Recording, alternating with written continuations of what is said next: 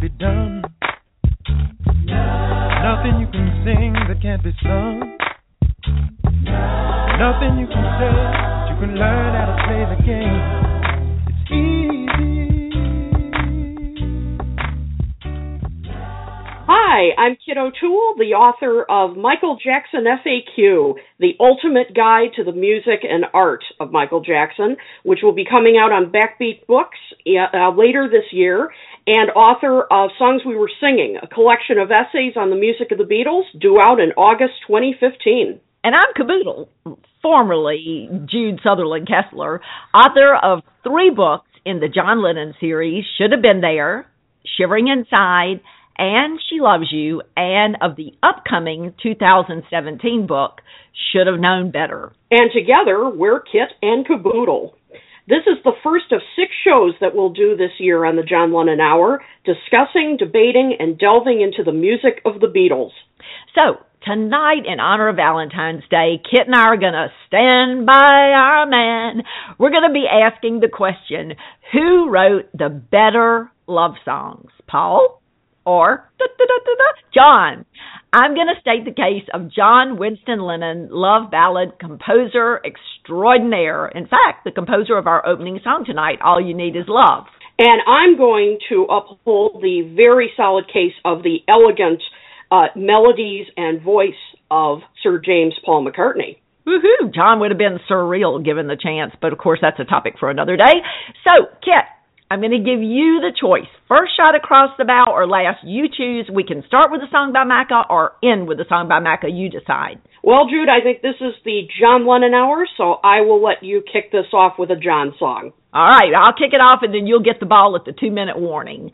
Now, guys, before we get started with our little Super Bowl here, I have to tell you that, sadly, because of the rules and regs of Blog Talk Radio, Kit and I aren't permitted to play the entire record for you. We're only going to get to play about a 30-second snippet of the tune, and we apologize.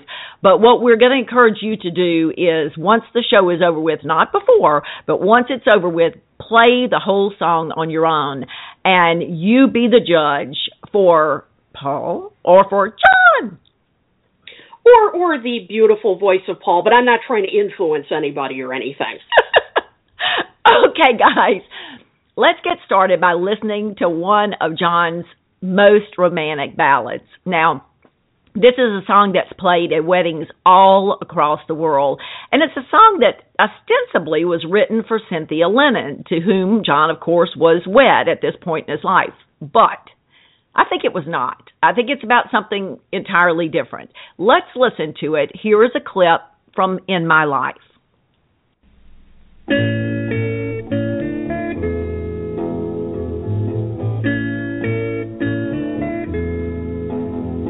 There are places I remember all my life, though some have changed, some forever, not for better.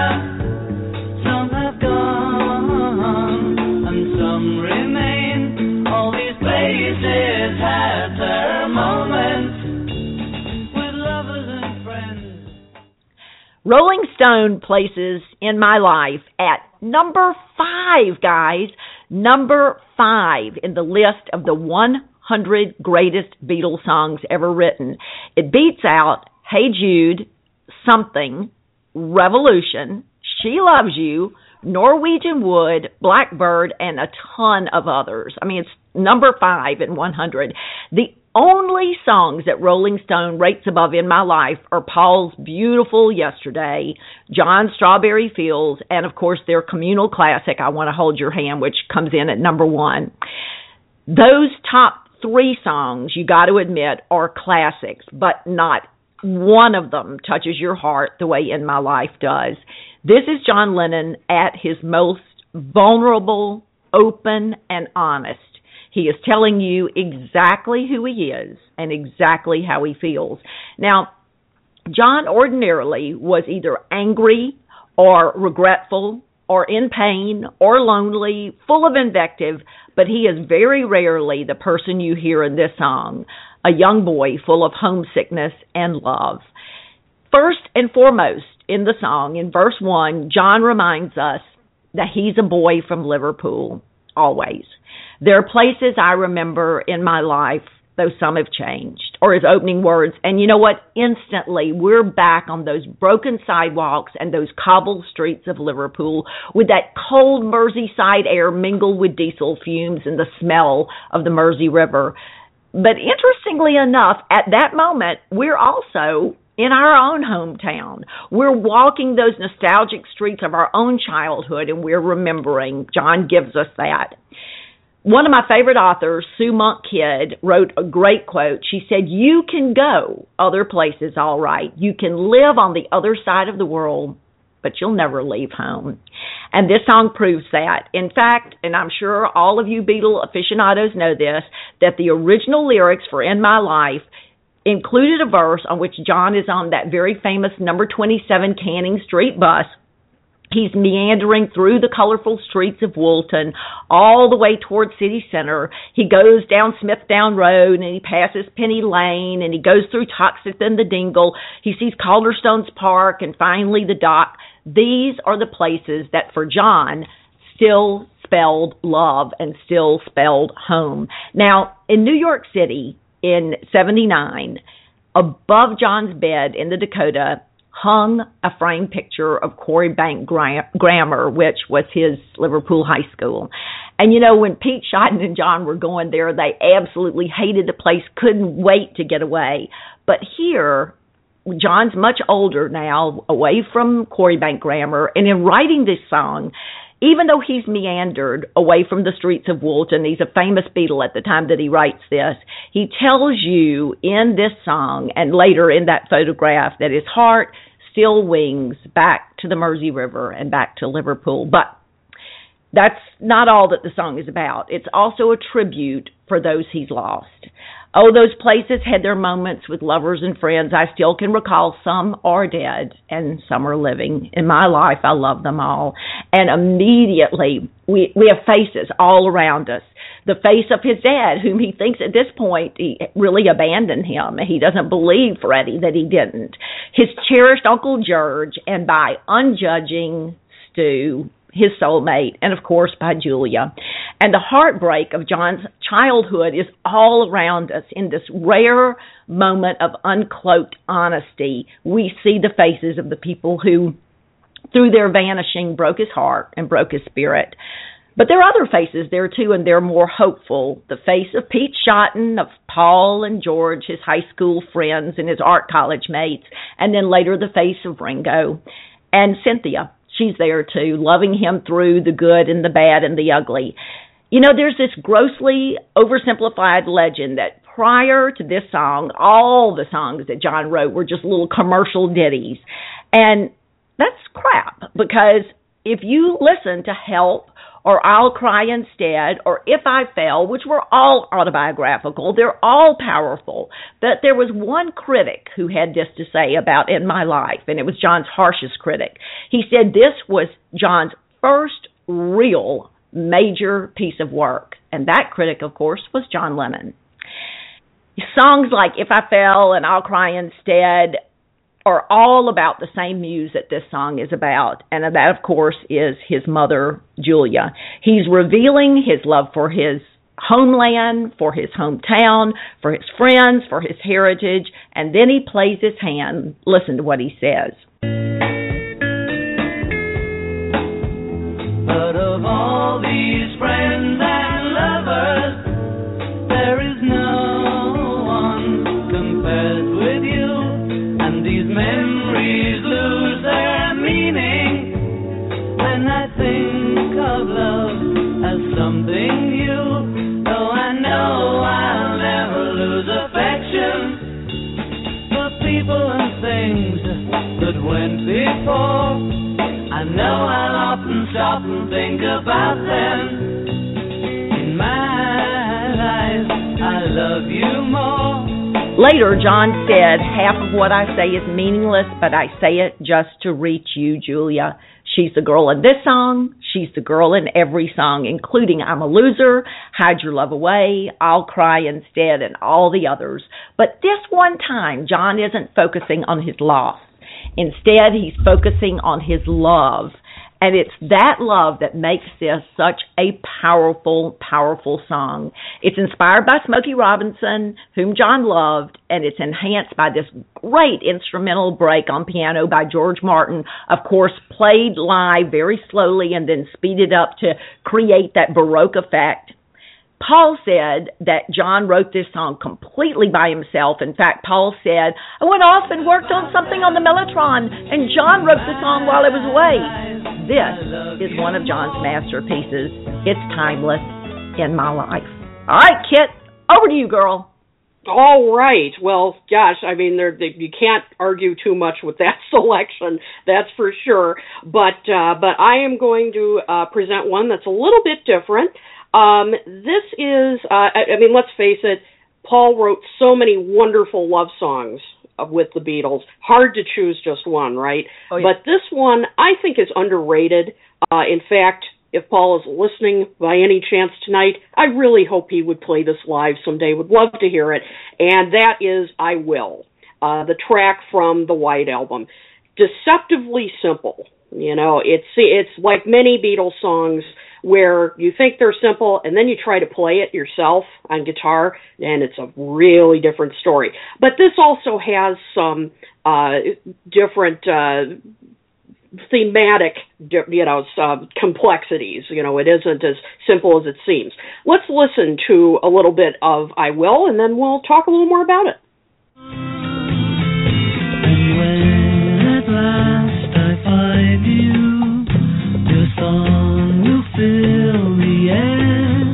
Sing it loud so I can hear you. Make it easy to be near you. For the things you do endear you to me. Oh, you know I will. I will.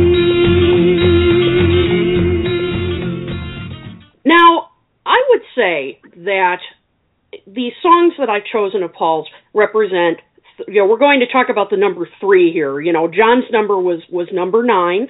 This is going to be number 3. Not only 3 songs, but these represent 3 periods of Paul's career. The Beatles years, the solo/Wings years, and then the real solo years. But these also represent 3 stages of love. You know, we're talking about the early stages of young love, falling in love for the first time. Then we're talking about, sort of what I call the for better or for worse stage of love, where you have to get through some obstacles. And finally, the golden years that you're spending together, the more content years. This song, I Will, is about the first stages of love. This is about, finding your true love, your soulmate. It's very idealistic, and it's just beautiful. This was written during the time that they were studying with the Maharishi in India. As we know, this was a very productive period for the Beatles. They all wrote hundreds of songs. In this case, Paul had the melody, said in Many Years From Now, that wonderful Barry Miles biography. He had this melody in his head for a while and wasn't sure what to do with it. And he ended up talking with friends who were with him in India, including Donovan, who, as we know, worked with Paul on a number of tracks, to sort of get their view. Ultimately, Paul said he wrote all the words himself. He wanted to just get some feedback.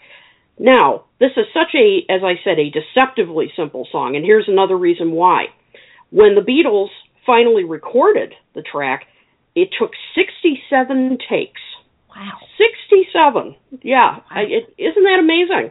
I mean, it really is. So it was a long process. George did not take part in the sessions. It was Paul on guitar, bass, and of course lead vocals. John was on percussion. He was interestingly was beating sort of a piece of wood with some metal. And then Ringo, of course, on the rest of the percussion. And what I love about it, in addition to that galloping rhythm and that soft guitar, is the whole theme that he uses of falling in love and love itself as music. I know this is a theme that's been explored before, nothing terribly new, but I love that line, and we just heard a bit of it. And when at last I find you, your song will fill the air. Sing it loud so I can hear you.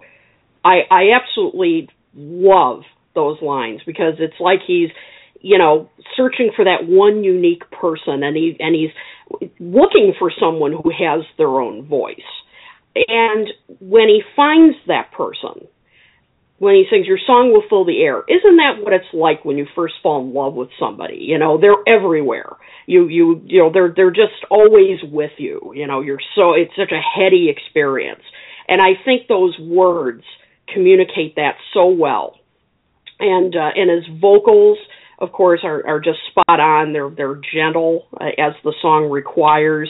And, it just lines, all the things you do endear you to me.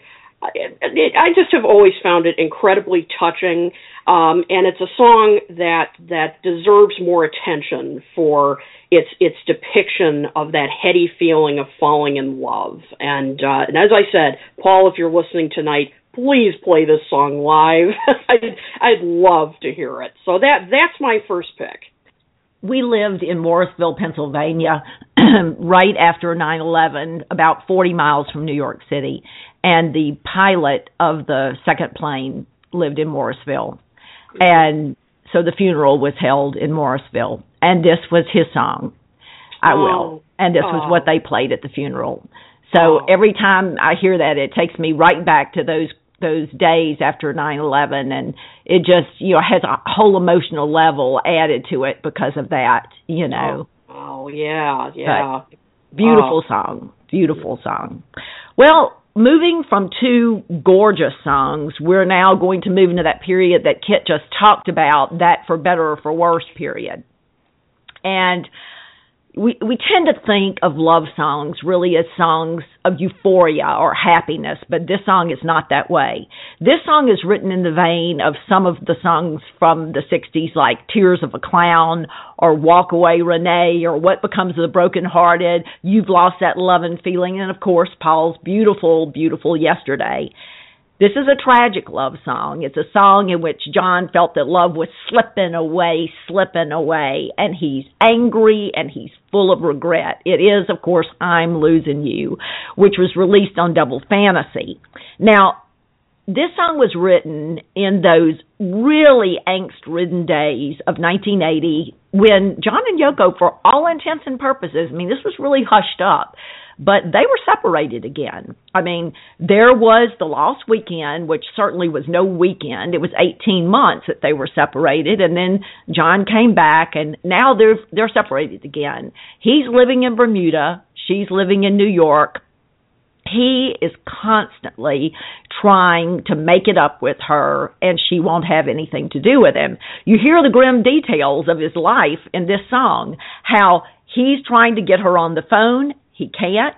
He's trying to get in touch with her. She won't answer him, and she won't take his phone calls. She won't take letters. She won't take any contact from him, and he's beating himself up over the fact that she says she's not getting enough from him. Enough what? Enough sex, enough communication, enough love, enough anything. And no matter what he does, all that she says is, I don't want anything to do with you because you remind me of all that bad stuff. Well, how does John react to that? He screams, what the hell am I supposed to do? He's furious. So I'm Losing You rocks with angry power. You have fury, you have resentment, you have the pain that once again love is bringing into John's life. Denied. You have this pounding, overwhelming guitar, this heartbeat sounding heavy drum, both of them together banging their heads against this wall. You just see them beating their heads on this brick wall of frustration, and there is real tension in this song. It really prefigures what's going to come in the next few years. If only John could have seen Red Hot Chili Peppers, Guns N' Roses, Nirvana. And when Rand and I lived in Kansas City, Missouri, there was an alternative bar that all of the cutting-edge 90s groups played in. And when you walked into the bar and you turned around and looked, there was a framed picture of John Lennon over the entrance door. And the words that were written beneath it are, "He invented us." So there you have it. And that's really what I'm Losing You is about, that 1990s sound. Now, besides having this great, intense sound, it's really forward-thinking as far as its lyrics. It's very complex. It has all these references to all of the struggles in John's life, not just what's going on with Yoko, the Valley of Indecision. You know, you can see that little boy being placed in between Julia and Fred, and whether he actually had to make a decision or not, he watched his parents battle over him, and he watched them try to decide who would have him in the Valley of Indecision. You see the fear that he has, that he's going to be abandoned and left behind. You see the pain from Stu's death, Uncle George's death. No one ever loves him the way he wants them to, including, right now, his relationship with Yoko. There's some references here to the Passion, to Christ carrying the cross. Because John says, you know, do you still want me to carry the cross? And he's going through his own struggle, his own climb up that hill of Golgotha. He's been rejected. He's been beat up. He's been scourged. He's really at the end of his rope. And so bloody and battered, he sings a song that's almost too personal to listen to. You kind of feel as if you're prying into something pretty private and concealed. It's deeply electric. It's powerful. And this hypnotic music keeps you from walking away from this private moment. It draws you in and it makes you listen to John, who is sitting confused in a room where no one knows him. He's in the stranger's room, and this is what he sings. Somehow the wires have crossed, communication's lost, can't even get you on the telephone. I gotta shout about it, I'm losing you,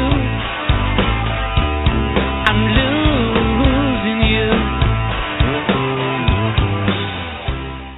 Well, there it is, that song of For Better or For Worse, I'm Losing You. All right, Kit, over to you.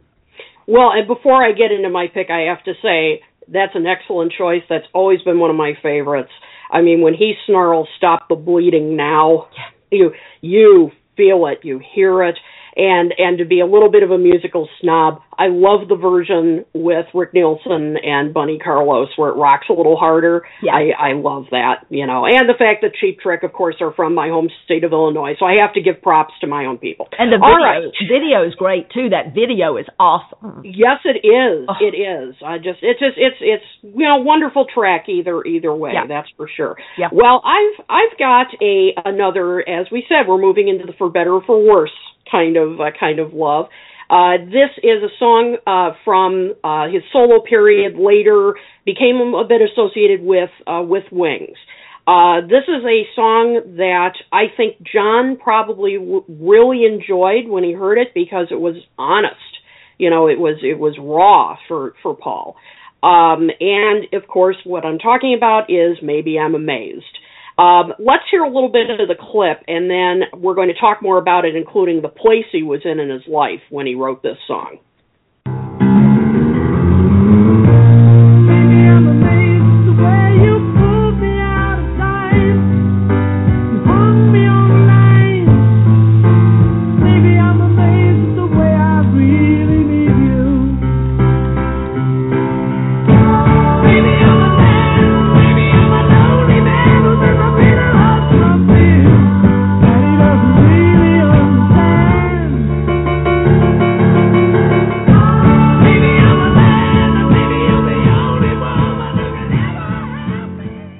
Okay, well, I mean, that's the vocals, well, just don't get any better than that.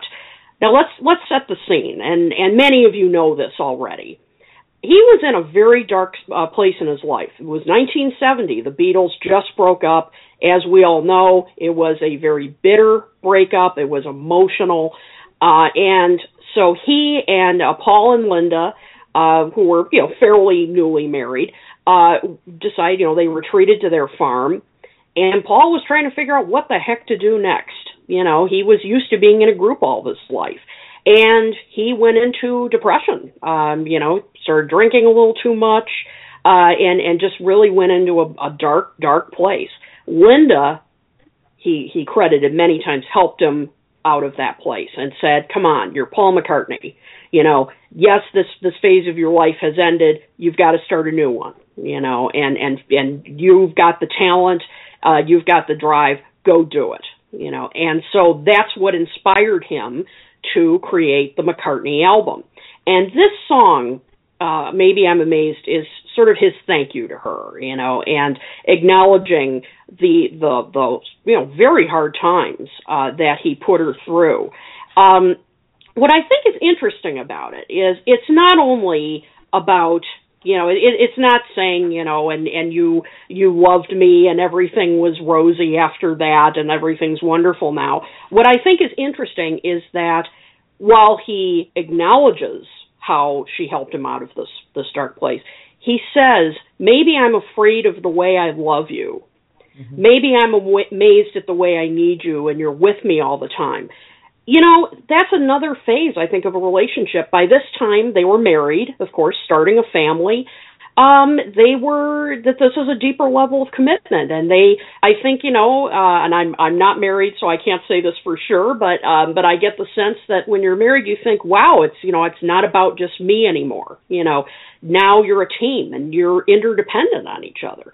That's a scary thought, to have to sort of sort of surrender a part of yourself to that person, to trust that person. And so I think that's what he's talking about, in addition to saying, thank you, Linda, for getting me through that rough time. So it's a beautiful love song, but I think there's a little bit of a darker undercurrent to it.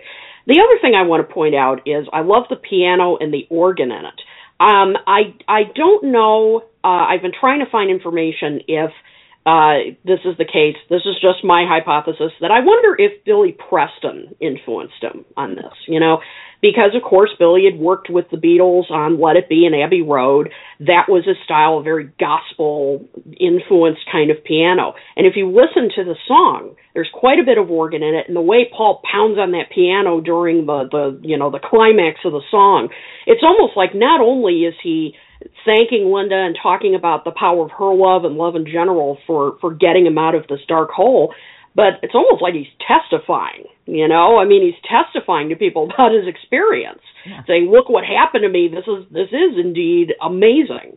And so I'm wondering if Billy Preston may have been, maybe some of Billy's style rubbed off on him. Just a hypothesis. I'm not so sure, but it's still, of course, one of his most popular songs, and he plays it in concert. It's just as powerful. The live version that came out, that's heard on the radio even more now than the studio version.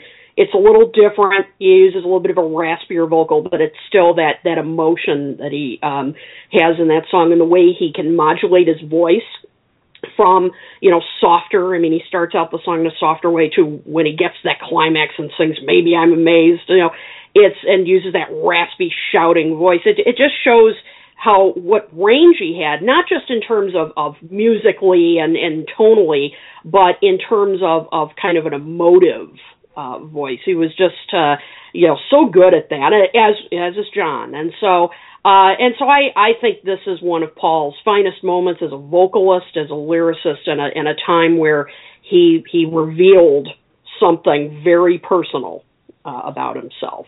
Yeah, we think of John as being the only one that can do that raspy scream, but Paul does all the Little Richard songs. Absolutely. He's the one that can master that. Yeah, and absolutely, and that goes back to, and maybe this will be a topic for a future show, this whole tired, John was the rocker, Paul was the dreamy balladeer, it's unfortunately that stereotype is still, a little bit there, and it's songs like this, and then songs like In My Life, that definitely, I think, shatter that stereotype. Yeah, they do. One of the lines that I really love, and maybe I'm amazed, is I'm in the middle of something. Maybe I'm a man in the middle of something that he doesn't really understand. And I think for John, too, at this time, when they actually get into a love relationship, it isn't something they understand because they have been adored and worshipped, but they haven't been in mature relationships. I mean, John and Cynthia were separated from each other. She loved him with a mature love, but it wasn't a love that he returned the way he should have. You know, she definitely gave that to him, but did he return it? I don't know. You know, I know he really loved her, but I don't know if he really understood. I think both of them struggled with that. I agree with you. Maybe I'm amazed. A great song. Absolutely. And it's a little bit, it reminds me, too, of John's Woman, you know, that, of course, many years later, that it's the same kind of feeling. It's, you know, it's that sentiment, thank you for getting me through this hard time. I know I put you through a hard time. So this is the not idealized, overly romanticized version of love. This is, hey, you're going to run into some obstacles. Right. And, you know, but hopefully love will overcome. All you need is love, right? Yep. There you go. It's funny because you and I really didn't talk about this ahead of time. We did our research separately, and we didn't share notes or anything, but we chose songs from the exact same 3 time periods because my next one for John is going to be from that mature period. And so it's not about, you know, his hometown or his friends. It's not about raging through love that's angry and falling apart and struggling. This is a mature love song, and this one really packs a punch because it's a love song from father to son, from daddy to his little boy. It's John's devoted tribute to Sean, beautiful boy. And when asked what songs he would take to a desert island if stranded for years and years, of course, Paul McCartney said, beautiful boy. And he said, and I sent you this quote earlier this week, people forget that John wrote some pretty nice ballads. People tend to think of him as an acerbic wit, as aggressive and abrasive, but he had a very warm side to him, which he didn't like to show in case he got rejected. If I Fell, for example, was very nice harmony number, very much a ballad, and I have to agree with Paul.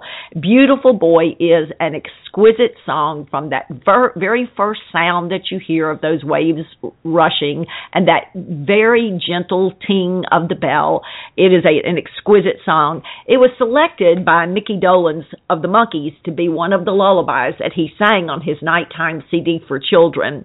And one of my favorite movies, and I know you know what I'm going to say here, Kit, it was featured in Mr. Holland's Opus, that very difficult relationship between father and son in that movie. And when that's sung and played, wow, it gives you chill bumps. And, of course, Celine Dion recorded it for her child as well. This song was written to quell 2 little boys' nightmares. One, it was written for Sean to quell his nightmares.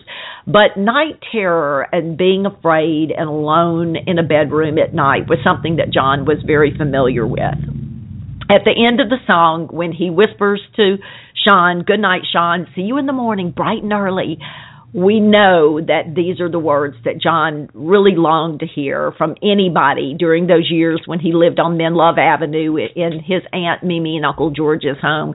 Mimi did not believe that children should be mollycoddled. There were no bedtime stories. There were no lullabies, so John sang himself to sleep.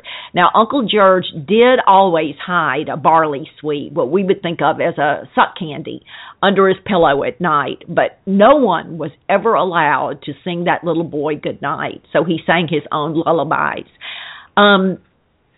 This song really has me at hello because John is giving his son what he never got. He tells us in another song of his that what he's expert in is not loving because he was never loved. But here he goes into this scary woods of unfamiliar territory for his little boy. And he walks into the woods of love and tries to venture forth into this unknown land of love because he wants to do it for his child. Without a doubt, the most quoted John Lennon line is found in this song, "Life is what happens while you're busy making other plans." Now, Is that a unique John Lennon quote? Absolutely not. It was said in the 1800s, and he's just repeating it. But it's really poignant, and it's really meaningful in light of the fact that as John was recording this song, plans were already in progress to snuff John's life out. I mean, as we all know, John's killer did not go to New York just once, but he went twice. And that the plans to kill John were already in progress as he's singing "Life is what happens while you're busy making other plans." What to me this song says is you can't wait to be happy. You can't wait until you finish the book, or you graduate from college, or you move to another place, or you have that baby, or you, whatever it is that you guys are waiting for, because life is what happens while you're busy making other plans. It doesn't slow down. It doesn't stop. It doesn't hesitate. It moves toward that sidewalk and that waiting gunman, whatever that is in your life. Here in this song, John is really every man. He's not writing just for Sean. He's not writing just for himself, but he's writing for each one of us. And he's telling us that life is very special and precious, and we need to hold hands when we cross the street and look both ways, and we need to be careful and to value it. Now, we all know that it was released on Double Fantasy, and it went to the top of the charts after John's death. It was number 2 in Quebec. It was number 18 in America. It stayed in the top 40 for weeks and weeks and weeks. And, of course, Ben Harper asked if he could record it on Instant Karma. And Feeder, if y'all know the rock band Feeder, covered it for Q Magazine's Lennon CD. But all of that success is really just bittersweet when you think that John's wish to see Sean come of age is never, ever, ever going to come true.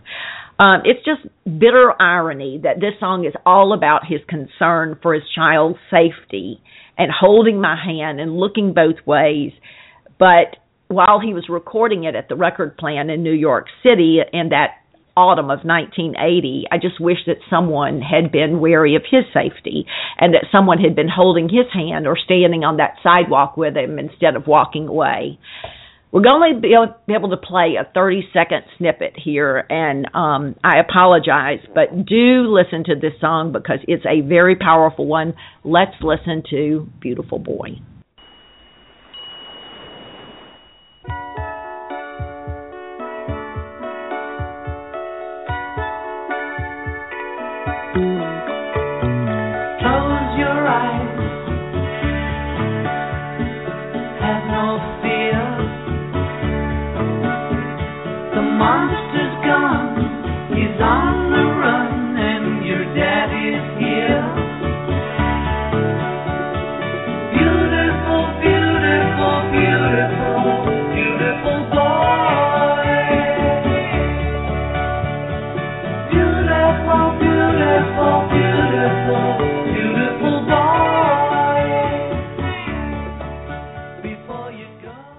Well, there it is, Beautiful Boy, a song that evokes layers of feelings. When I listen to it, I hear it as a parent, I hear it as a child, but most of all, I hear it as John's friend, and I wish that history could have changed so that all of those things that he wished for his son in this song could have come true, and he could have known that not only did Sean become the beautiful boy that he wanted him to become, but that John was a beautiful boy as well. So, okay, Kit. Over to you. My goodness. Well, and I have to say, just to add, I mean, there's not much more I can add to such a wonderful song, but when he sings that line, I can hardly wait to see you come of age, but I guess we'll both just have to be patient. I mean, oh boy. I mean, I just, it's so hard to listen to now, you know. I mean, it's just obviously nobody knew what was happening and what was going to happen. It's heartbreaking, but as you said, it's just such a beautiful, heartfelt song about love for your child, yep. and it is gorgeous, really is. Well, my final selection is it's going to be a little bit controversial, I would say. As we were just mentioning, this is the sort of later stages of love when you're getting content with each other. You've been together a long time. You're reaching, you're going to grow old together, and this is a song that I think Paul wrote about wonderfully and hardly anyone, or at least not, the people who are more casual Paul fans, they don't know anything about it.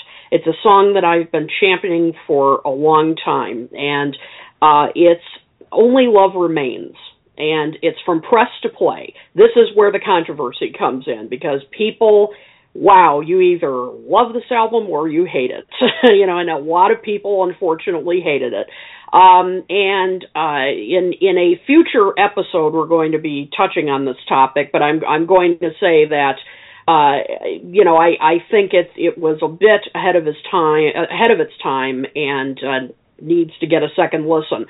But Only Love Remains was buried on this album, that everybody was so busy, putting down this album and criticizing it, that this gem of a love song just slipped through. It was released as a single, but it fared pretty well in the adult contemporary charts, but that was about it. There was a video made, beautiful video, in fact, but it just sort of faded. Paul never plays it, didn't end up in any greatest hits albums, and it's a shame. So I'm giving it the attention it deserves right now. Let's listen to a little bit of it, and then we're going to talk about it.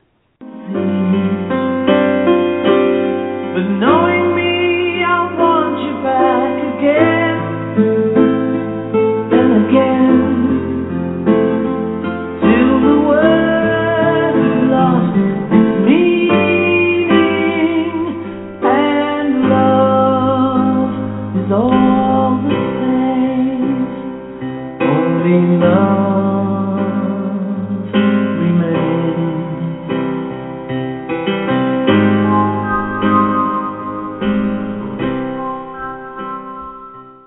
Well, I wish we could play a little bit more of it, so I urge you all to either to get Press to Play or go on YouTube and look up the video so you can get the sense of the full song. Like I just talked about with Maybe I'm Amazed, let me set the scene. Remember, by 1985, Paul was in another kind of career milestone, crossroads, I should say, in his singing career. He just came off two projects that didn't do so well. Pipes of Peace, which, well, Say, the big hit off the album, that did very well, but critically it was very mixed, to say the least. And then there was Give My Regards to Broad Street. And gosh, I love Paul, you know that, but and the soundtrack was wonderful. The movie, yeah. So anyway, we'll just move on. And so he really got a critical, drubbing for that. Yeah. So he thought, all right, I'm going to do something different. I'm going to work with all new people. I'm going to work with Phil Collins as producer, Hugh Patchdom. I'm going to collaborate with Eric Stewart of 10cc. I'm going to update my sound, do some kind of avant-garde things, just go the other direction. And I think people just weren't, prepared for it. But in the midst of all that was this lovely, lovely song. The version we just heard is the album version. There was also a single version that had more keyboards and a sax solo. I prefer the album version. Why? Because of, again, its simplicity. The melody is just, it's beautiful. It's a heartfelt vocal performance from Paul. And again, it's about when you're together, as long, and let's face it, when you listen to the song, you can't help but think of Paul and Linda, yeah, and their relationship. That, when it all comes down to it, only love remains. It doesn't matter what else happens, and the other things that happen in life, how many friends you have, how many cars you have, big house, whatever. That in the end, it's just the two of you, and love is what matters in the relationship. Again, I think his vocals are just beautiful on this. And in fact, I'm going to right now do something I've always wanted to do. I'm going to quote myself, which I've never had a chance to do, so I'm excited. This is an article I wrote about this song from 2010, and I wrote about Press to Play in general, but I wrote about this song. And I'm just going to read a couple of things that I wrote at the time, that, from throughout his career, McCartney has demonstrated he is a superior ballad craftsman, and nowhere is this more evident on this gorgeous slow number, where he does what he's doing what he does best, sitting at the piano and singing simple lyrics straight from the heart. I want you back again and again till the word has lost its meaning, bringing a happy ending to our song. And with his usual skill, his words beautifully imagine when all our friends have gone and we're alone. There's nothing left to shout about. Let tonight be the one we remember.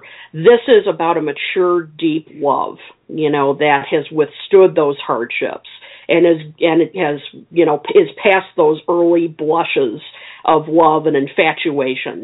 This is something else.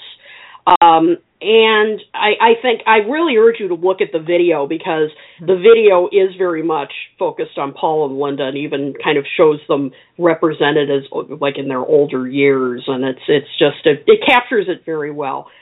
I think this is one of the most moving songs he ever recorded. He just, as I said, it's his melody, it's his lyrics, it's that vocal performance, the way he can modulate his voice from that soft voice to the louder, where not raspy, but a bit louder volume to emphasize this point.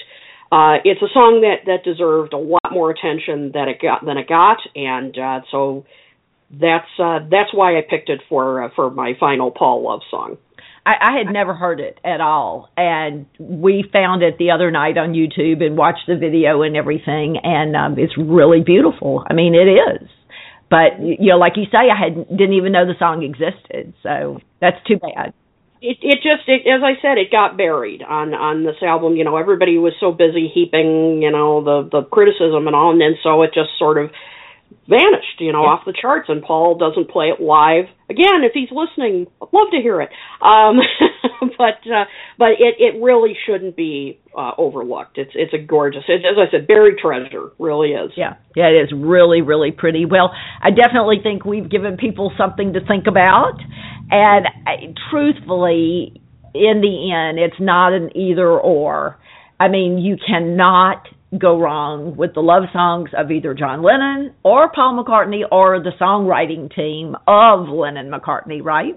Absolutely. And in fact, you mentioned a quote earlier that Paul said about John's writing, and I love this. I found this, I believe this is from the 1980 Playboy interview that John did, where he talked about If I Fell.